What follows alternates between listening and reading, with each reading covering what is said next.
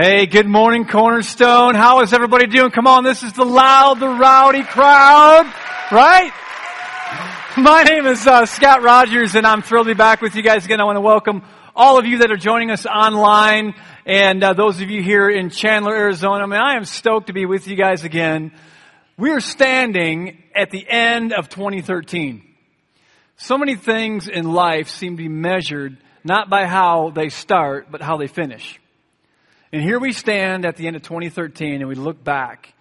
Gosh, I think just looking globally around our world, 2013 was such a year of triumph and tragedy. Just crazy stuff all year long. And I can't help but imagine in a room this size with this many people together that triumph and tragedy hit home in so many different ways throughout this year. Yet we're here. And we look back and we can measure that year on how we finished. And I want to just try to encourage some of you guys today as we look at something in Scripture that I believe will help us to pursue a life in Christ that's more fully alive, regardless of the circumstances, regardless of the highs and lows in everyday life, the triumphs and tragedies that may go on in our home, in our family, and of course the world around us. Because Jesus said something in the Scripture that just bothers me at times whenever I read it. And it's our foundation today as we're going to dig in to what I would call how to live a life that's fully alive. And let's go to God's Word in John chapter 10. It's in verse 10. If you have a Bible, open it up to that. If it's on your mobile device, you can go there as well. You can text your friends while I'm talking. You can Instagram. You can Snapchat. You can FaceTime. I don't care. But I'll tell you what. Let's do this and let's have some fun. Are you with me? All right. So here's what Jesus says in John chapter 10, verse 10. It says, "The thief comes only to steal, kill, and destroy." Now, I'm going to go back to the thief in just a few minutes, but let's forget that for right now. But Jesus says in regard to himself, "I have come that they," that's you and me, and everybody, "I have come that they may have life and have it to the full." And I read that. Here's why it bothers me.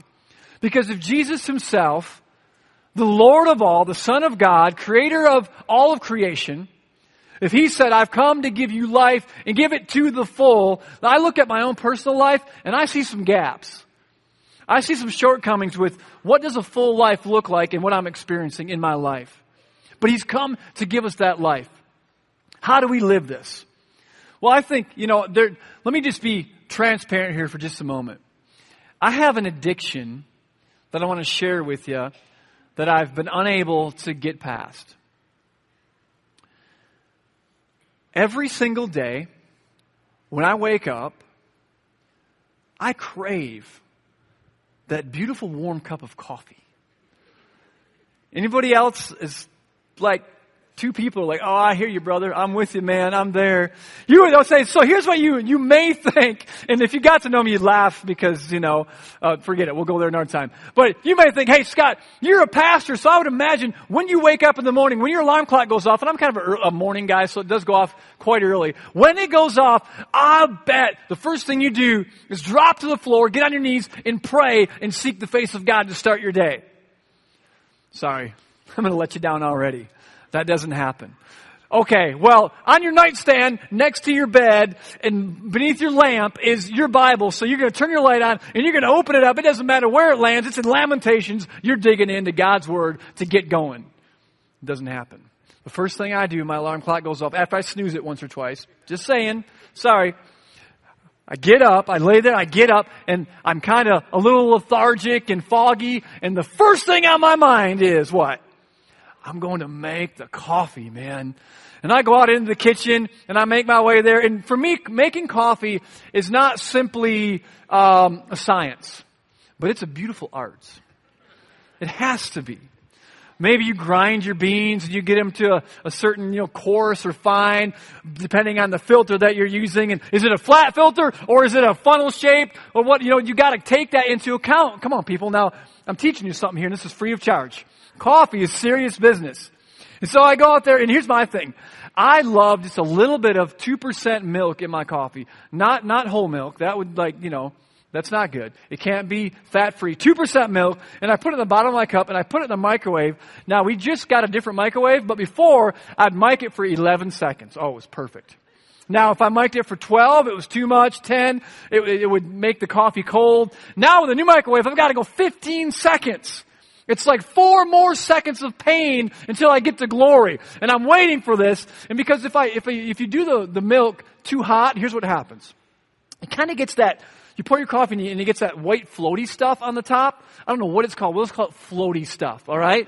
And it's on the top, and it's like, it's horrible. I can't do this. It's got to be perfect. And you're sitting here thinking, gosh, this guy is sick. I hope he has something good to say here in a minute.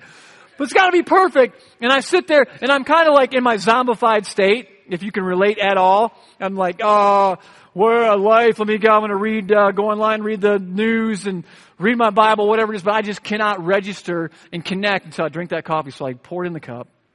And it just suddenly becomes a warm, safe, affirming place in life. I know, I'm twisted. And I hold that cup and I just take the first few sips and it's like, oh, I feel so much better now. I tried to kick it though some years ago. I'm like, I'm going to conquer this thing. I'm going no caffeine. I'm done. So I quit cold turkey. It was actually a New Year's thing. Right? How long did those last? Like January 2nd? But I did it for 14 days. I got all the way through January 14th, no caffeine. I've gone through the caffeine detox and all that stuff, but I was still craving it. On January 15th, I said, life's too short.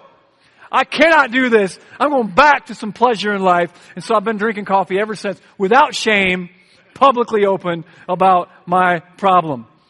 But have you ever thought this? Like I have, and when it comes to my spiritual life, I think, man, I feel like someone slipped decaf into my spiritual life.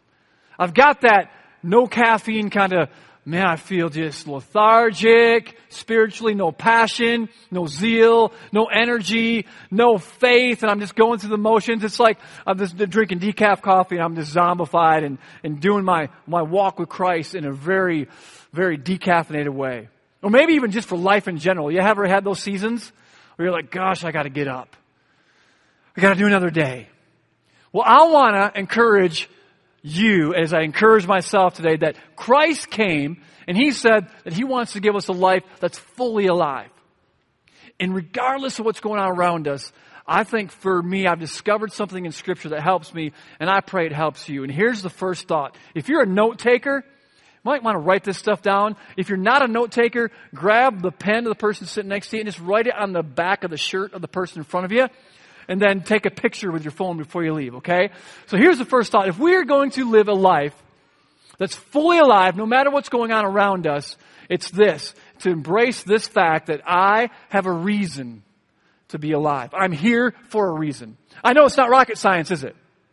But I'm here for a reason. You and I, we are not mistakes. Here's what God says in Scripture in Ephesians chapter 2, verse 10. For we are God's masterpiece. Now pause there just for a second. If you're sitting next to someone you know, don't do this to someone you don't know because you don't want to weird them out. But if you're sitting next to someone you know, just look them in the eye right now. Go ahead. It's okay. It's safe. Look them in the eye. Well, let me read this again. For we are God's masterpiece. Now look back up here and laugh your head off. Isn't that funny? They're God's masterpiece and so are you and so am I.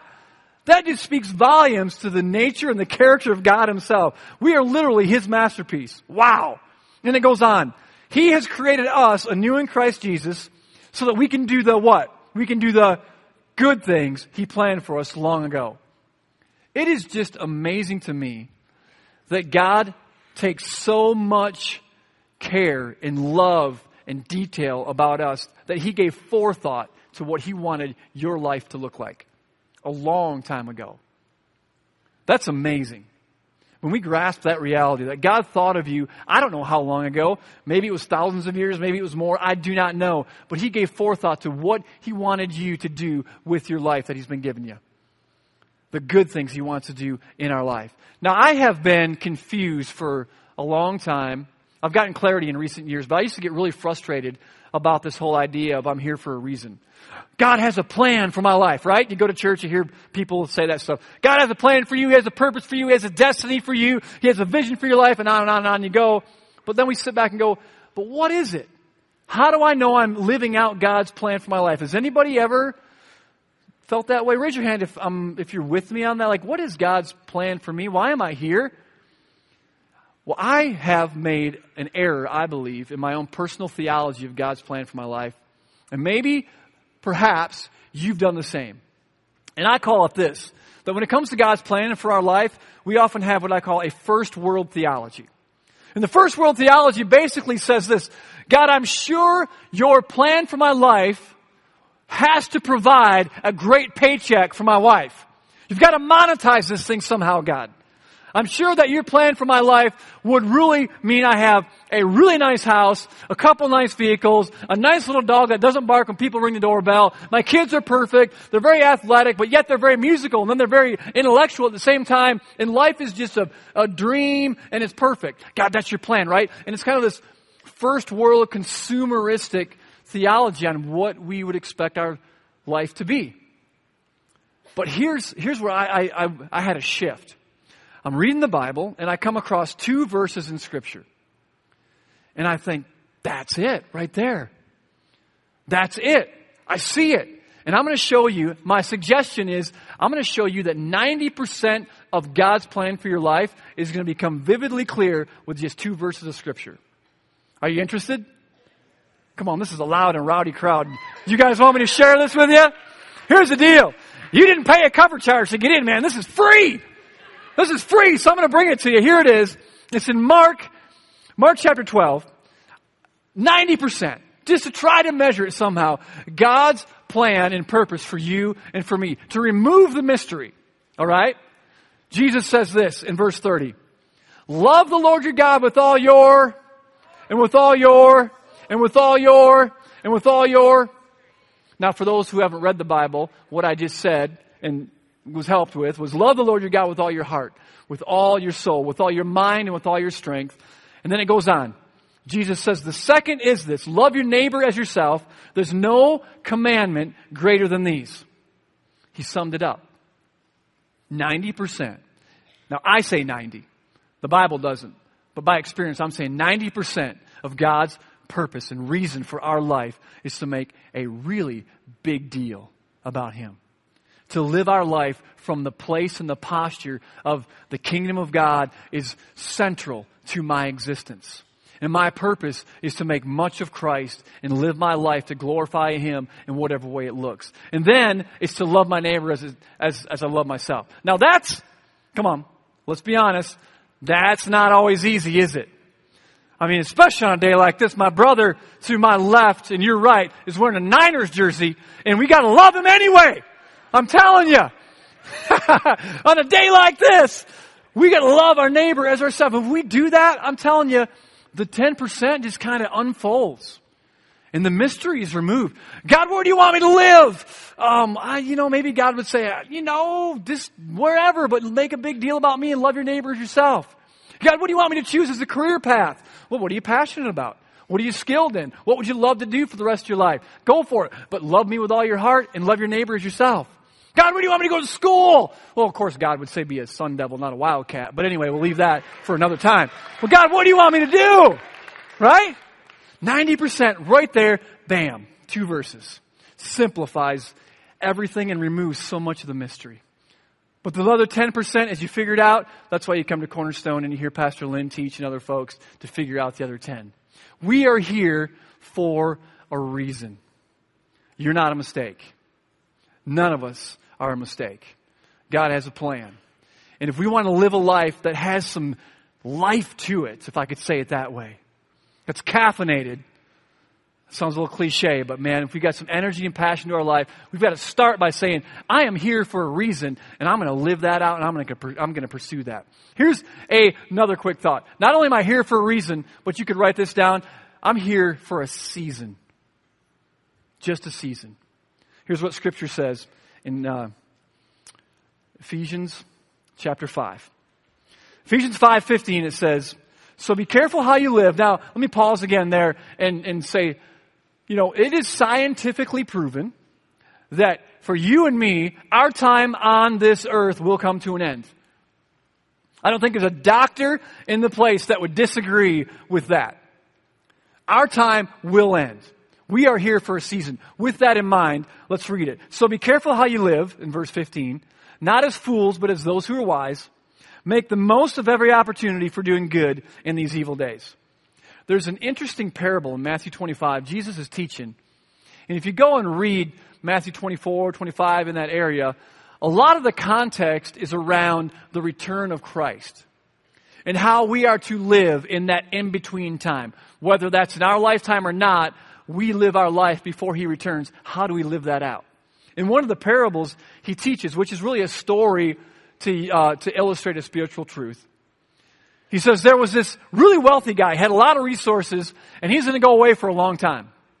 Before he left, he called in 3 servants, and he gave one of them, one translation would say, 5 bags of gold. Another translation may say talents or silver. Doesn't matter. But he gave him 5 bags of gold, and then another guy came in, gave him 2 bags of gold, and then another guy came in, and he gave him 1 bag of gold, and Jesus said, all according to their talents or their abilities.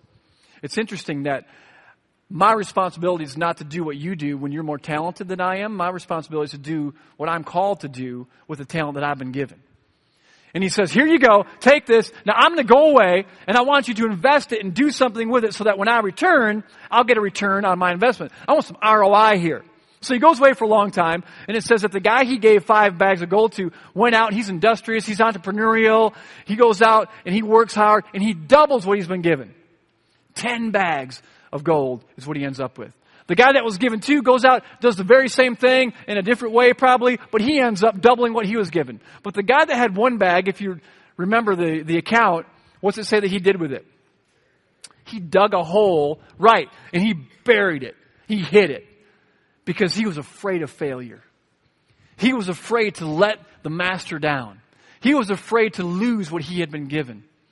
So the guy comes back, this master, and he comes in, he calls these servants back, and he calls the guy and then he gave 5 bags to, and the guy says, man, I invested what you gave me, and I doubled it. Here are 10 bags. And the reply is, well done, good and faithful servant. You've been responsible with little things. Now, I'm going to make you responsible with more. The guy that was given 2 bags comes in, very same thing. Well done, good and faithful servant.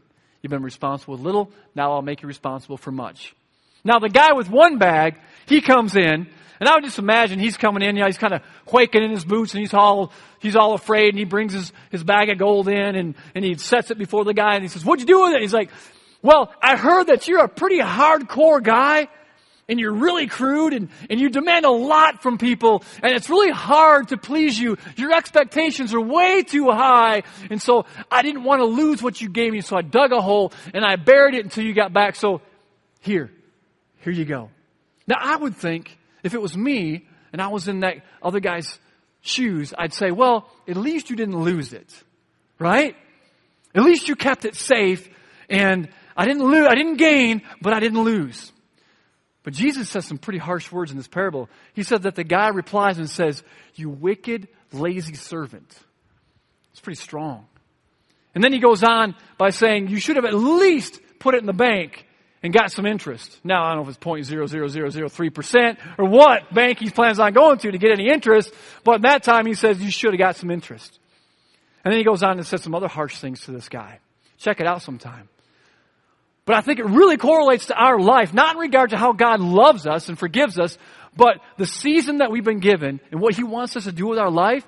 It's like, invest it. Do something with the life that we have been given. You will do something different than me. I will do something different for you than you, but it's only for a season that we've been given. What are we going to do with our life? And if we pursue this life that says, you know what, I'm here for a reason. I'm here just for a season, just a glimpse of time on the timeline chart. I need to do something with this. Here's what I would suggest.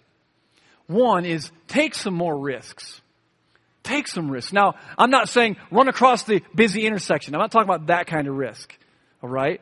But take some risks in the name of Christ. Step out in faith and do something that could do something well for somebody else. I love Matt Damon is one of my favorite actors, and he was cast as Benjamin Mee a few years ago in a movie called We Bought a Zoo. Anybody ever seen that movie? My favorite quote and moment in the whole movie is this, when Benjamin Mee says, all you need is 20 seconds, remember this? All you need is 20 seconds of insane courage, and I promise you something great will come of it. Isn't that cool? All you need is 20 seconds of insane courage, and I promise you something great will come of it. Man, 20 seconds. All you need is 20 seconds of insane faith to step out in obedience to what God's been asking you to do for years. Just step out and trust Him. Let the chips fall where they may, but step out and be courageous and do it. Guys, ask her out if you're single, right? Girls, it doesn't take 20 seconds to say no. You can do that in 3. But 20 seconds of insane courage, maybe your 20 seconds is forgiving somebody who's deeply hurt you. God, I need 20 seconds, man. I'm going to fill me with faith and courage to forgive this person so I can move on. Maybe 20 seconds of insane courage for you is dialing up that phone and talking to someone who you haven't talked to in years. And maybe for good reason. 20 seconds. And it may blow up. But you know what? You stepped out, you took some risk, at least you're giving it a chance. I say, let's live a life that's taking some risk. It's only for a season. Let's get after it. And I also say, though, what I'm not talking about is 120% all the time where we're totally stressed out, beyond our capacity and driving ourselves crazy. No, just take those risks that God puts on your heart, step out and trust Him for it. But at the same time, take it in. Slow down and enjoy things in life. I know this isn't rocket science, guys. And it's not very deep, but gosh, if we would just slow down and enjoy our life, we'd probably be a healthier people. We have 2 teenage girls in our house, which is crazy. We've got our daughter, Ashley, 16. She's driving a car now. Our daughter, Morgan, is 15. She has her driver's permit. So it's kind of, insurance is like, boo, and our stress is up high, and it's just crazy. And I don't know if you have teenagers or not, but there's something that happens when your girls, that's all I can talk from experience, when they become teenagers, there becomes this public distance that's necessary between you and them. Right? It's at least 10 feet. When we go out in public, I woke up to one of my, our girls and tried to mess with them, put my arm around them. Hey, honey, how you doing? They're like, Dad, don't do that. That is not cool. At least that far. Do not let them see you. Don't walk with me, okay? Get back there. Okay, walk separately. And it's just funny how that works. Anybody else experience that? There's that distance there. When they have friends over, I'll try to mess with them. I'll walk up to them, try to give them a kiss on the cheek. Hey, how you? Dad, stop it right now. Dad, come here. Don't do that. That whole kind of deal. So there's this distance. But now our 12-year-old son, Dylan, he's not there. He's really affectionate. And Dylan and I are best buds, man. We do a lot of stuff together. We're always hanging out. We're playing football. We're playing baseball. I've helped coach some of his sports teams. We're going different places together. We're wrestling. We're putting our arms around each other. Very affectionate, very fun.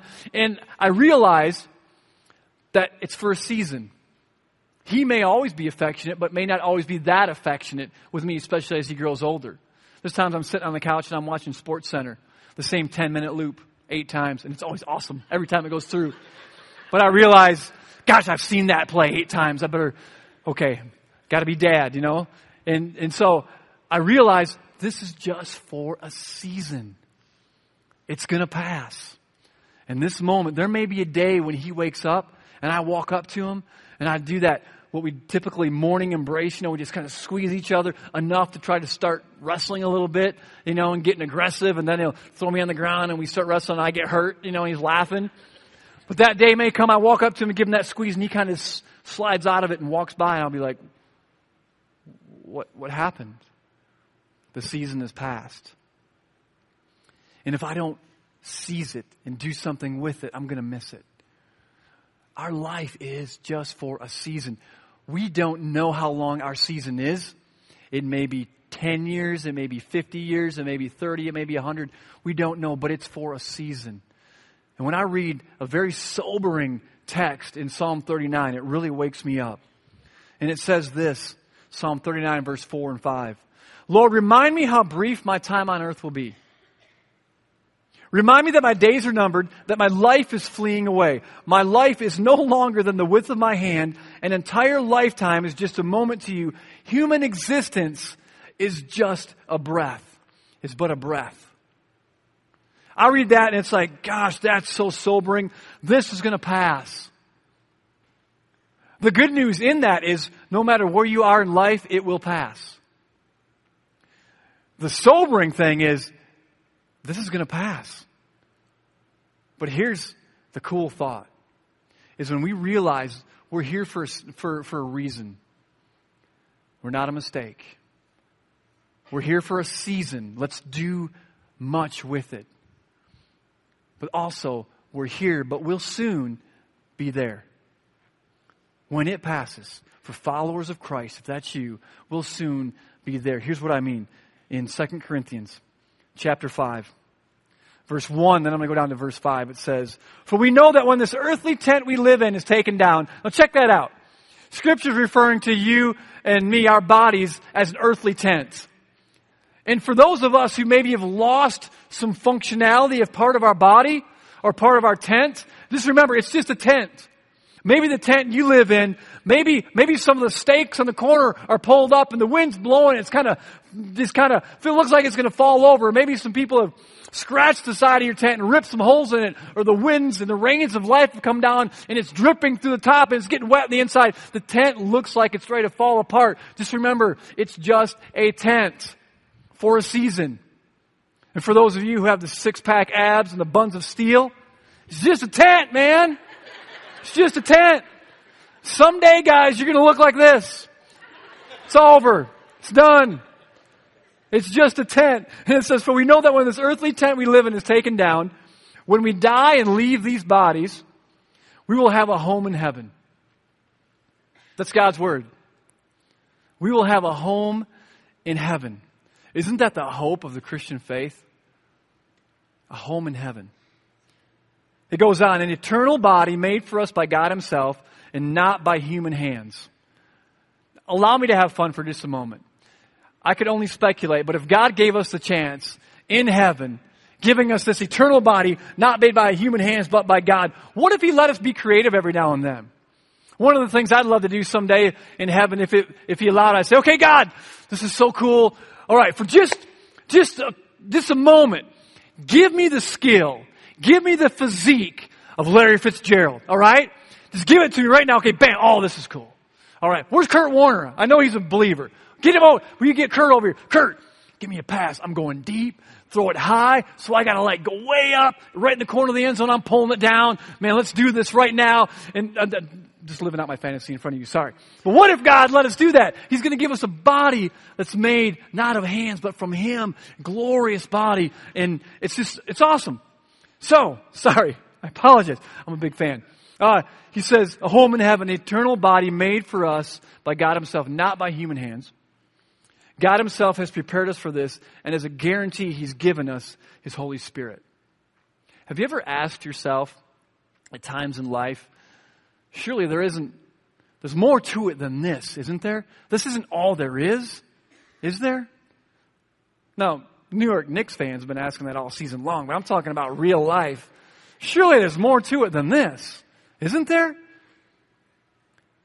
If all we have is we're born, we eat, we sleep, we laugh, we cry, we have joy, we have pleasure, we have pain, we have grief, we have relationships, we eat, we have holidays, we go through life, we work like crazy. If all there is that, and then someday it just stops, and the lights are turned out, and the party's over, is that it? But if we look at Scripture, we're confronted with the beautiful reality that when our life on this earth is done, it's not lights out, party's over. It's the after party has just begun. It's just started. It's just started. And if we live our life with an eternal perspective, that, man, I'm here for a reason, yes, and I'm going to figure that all out and make a big deal about it, and I'm here for a season, so I'm going to make it count. But at the end of the day, I'm ultimately going to be there. I can live my life going through the ups and downs with a life that's alive that Christ came to give us. A number of years ago, about 3 years ago, we're driving, my family, in our little Honda Odyssey minivan. We're on vacation. And we're driving from Houston, Texas, all the way down to Siesta Key, Florida, south of Tampa. It's about a 13, 14-hour drive. And we're on I-10 headed east. Now, I don't know about you, but when I know I'm on vacation, man, I get stoked a few days beforehand. Even though the work piles up and I've got to work twice as hard, I'm like, I'm going on vacation. This is awesome. This is great. My mood is just even better. And I can't wait to get on vacation. The kids are excited. We're ready to roll. You ever have that pre-vacation pleasurable feeling? Man, some of you don't. You gotta live a little bit here. It's a beautiful thing. We're going on vacation, and we get in the van, and we start heading east on I-10, and we're driving along. It's fun, man. We're going straight through. We're not going to stop. We're not sleeping over. We're just going to stop for fuel and get some snacks. We got the cooler loaded. We're going to eat on the way. We're driving, and we go through Beaumont, Texas, about an hour into the drive. And, we're on vacation, man. This is cool stuff. We're driving through Beaumont, and off in the distance, you can see the smokestacks and the oil refineries. And I'm thinking, kids, look at that. Look at all those oil refineries out there. Isn't that awesome? What an amazing science. Do you realize what comes from crude oil? Not only the fuel to get us to Florida, but it's in steel. It's in the fabric in your clothes. Reach in your pocket. Some of your chapstick comes from crude oil. It really does. Awesome. We keep on driving east. And we go into Louisiana. And we drive through what's called the Atchafalaya Swamp Basin. Big place. Really cool. Look, we're driving through, and I'm thinking, hey guys, man, you know what? Look at that out there. Isn't that beautiful? Somewhere out there, that TV show that we watch, Swamp People, they're out there right now, and they're killing gators. They're pointing guns at them. They're killing these things. Crazy. I don't know how. They're out there, man. Isn't that awesome? And they talk different than us. Isn't that awesome? I don't even know what they're saying, but it's so cool. So we keep on going east. And then we go into Mississippi. Gosh, there's so much history in this state, much of which we wish we never had. But so much rich history here. Beautiful. Plush green, very moist, fertile, beautiful place. We get into Alabama. Drive by Mobile, Alabama. And I'm thinking, man, we are in the heart. We're in the bowels of SEC country right here. This is it. The king of the BCS lives somewhere around here. This is a big deal. Beautiful place. Keep on going, Tallahassee, Florida. Beautiful. I mean, the panhandle of Florida is gorgeous. The beach is awesome. Make the curve or drive around down, go through Tampa. Great city. We get to Siesta Key. We have a blast. We even did the parasailing deal. You go way up and down the thing behind the boat. That was awesome. We had a really good time, met some friends there, stayed on the beach, and it was beautiful. But then, vacation was over. You ever had that feeling? Like, oh man, load up the van, make some peanut butter and jelly sandwiches, throw them in the cooler, quit fighting, get in the van, we're heading out here. Oh my gosh, it's a 14-hour drive. This is going to kill me. This is horrible. Oh, when are we going to be home? What's going on? Kids, we're only in Tallahassee, man. We got a long way to go. Get into Alabama. Aren't we sick of the SEC winning the BCS every year? Come on. That's so old news. That's got to change. We go into Mississippi. Gosh, it's humid here. This is horrible. Keep going. Get out of here. Louisiana, driving through the swamp. This is a godforsaken place. Look at this. Nasty, dirty green stuff floating on the water. Well, what are gators good for other than boots and purses? I don't know. Let's go. Let's get out of here. Beaumont, Texas. That's going to kill us all.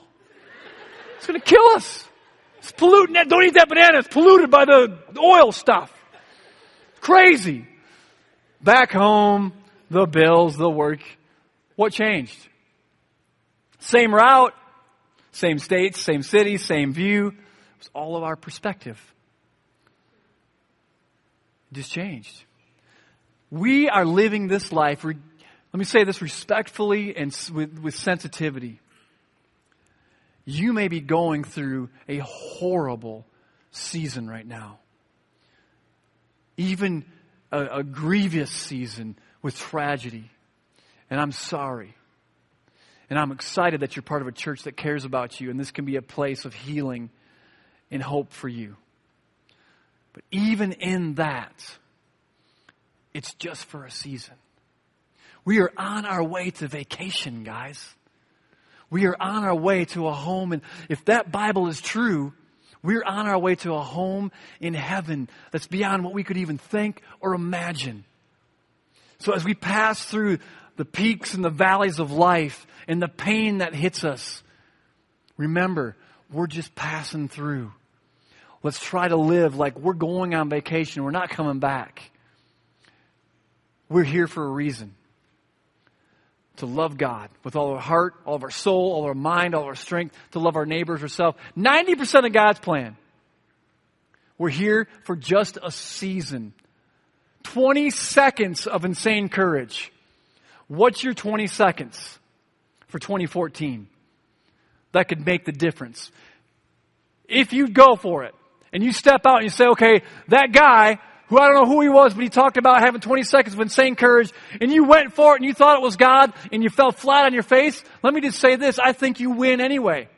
I think it's more a success to step out and trust God, even if the results aren't what you thought, than sitting on our tail and burying it and not doing anything with it at all. You're winning in my book. 20 seconds of insane courage because we're here just for a season. But we're going to soon be there. We will soon be there. This tent that we wear is going to be shed. And God's going to give us a body and an eternal reality that's beyond what we could even comprehend. The only caveat is what I want to read in John chapter 6. Jesus said this right here. For it's my Father's will that all who see His Son and believe in Him should have eternal life, that I should raise them at the last day. That all who see His Son and believe in Him will have eternal life, that I should raise them at the last day. I did say I was going to talk briefly about the thief in John 10:10. The thief is Satan himself. We do have a spiritual enemy. And I couldn't help but think that his ultimate agenda is to steal, to kill, and destroy the reality that we are here for a reason. Because if he can steal your hope and we live hopeless, it's over. And if he could steal the reality that we're here just for a season, let's make much of it, and let us believe that it's going to last forever, it's not. In the worst of days, it will pass. In the best of times, it will pass. Maybe you're sitting here and you're just checking out this church, or someone brought you, a friend of yours, or you're here on Christmas Eve, and you thought, man, I'm going to go back and check out what this is all about. And maybe you're not really bought into Scripture, the Bible being true, or Jesus as the Son of God. I would assume, it'd be fair to say that you would probably agree that, hey, there is a purpose to our life. Even a psychologist would say, man, we're all trying to grab onto some sort of narrative to make our life have meaning. And you'd probably agree, and I'm sure you would agree, that we're here for a season. Scientifically proven, it's only for a short time. But what about the last point? That we're here, but we'll soon be there. What if that's true? What do you do with it? I would say, surrender to it and ask Christ into your life. I want to pray for you guys. Can I do that? Let's bow our heads. Close our eyes. Father God, we're humbled today. We're humbled to be able to sit here and understand even more that, God, we're here for a reason. God, you have created us for good works, works that you've planned for long ago. To love you, to love our neighbors, ourselves. Thank you for showing that to us. Help us to live that out. Lord, we thank you that it's a sobering thing to realize we're here for a season, God. So I pray for the folks that are here and those listening online today that are going through a painful season, Lord. Lord, I pray for your healing. I pray that you'd pick them up, God, and make them strong again. Lord, I also pray that you remind us that it will pass, that we are here just for a certain time. And God, I pray that you would remind us that we are created for eternity and to live for you. And we're here, but we're going to be there someday. And we're going to shed this earthly tent, and we're going to be with you. And God, who knows what that's going to be other than it's going to be what your word says, no more crying, no more tears, no more pain, no more sorrow. With our heads bowed and our eyes still closed, I want to ask you a question, if you'd allow me to do that. The question is just this: do you know Christ? Do you have a friendship, a relationship with Jesus Christ, the Son of God? And maybe you're sitting here and you don't. I want to encourage you to talk to Him today. The Bible does say whoever calls on the name of the Lord will be saved. And I want to lead us all in a prayer as a family. And this prayer is simply calling out on God, saying, God, I want you in my life. Forgive me of my mistakes. Forgive me of my sin. Make me a child of God. Show me my purpose for living. And help me live this season for you. But ultimately, I want to be with you in eternity. And so I want to encourage you, if you don't know Christ, pray this with us. And for the family here at Cornerstone, let's all pray this. Let's pray this out loud together. Say, Father God, today I surrender to you. Thank you, I'm here for a reason. It's just for a season. But make my life about you. Jesus, I believe you're the Son of God. You died on the cross for me. You've risen from the dead. Forgive me of my mistakes, of my sin. Make me your child. Fill me with your Spirit. Help me live for you. In Jesus' name, amen. Hey, let's put our hands together and celebrate for the folks that maybe prayed that prayer right here, right now, for the very first time. Congratulations. Way to go. Man, we're excited for you. I want to say this before I turn over to Barrett in just one second. You're at a church that really cares about your next step as a brand new follower of Christ, if you made that decision. And I threw something in my pocket I want to point out to you. It's in the seat back in front of you. It's that deal that says, I said yes to God. Here's what's important about that. Cornerstone wants to know that you made that decision. Why? Because they want to come alongside you and help you live this thing out. Because you're going to have a lot of questions. What do I do now? What does this all mean to be a follower of Christ? What spiritually just happened to me? What is my reason for being here? What's all that about? They want to help you with that. And so if you could just tell them about yourself by filling out this little piece on the bottom, and then you just tear it off real easy, and the bucket goes by in a minute, throw it in there. Let them give you a holler and say hi and introduce themselves. We'd love for you to do that. Hey guys, give them a hand for asking Christ in their life. You guys are awesome. Barrett, over to you, my friend. Appreciate you.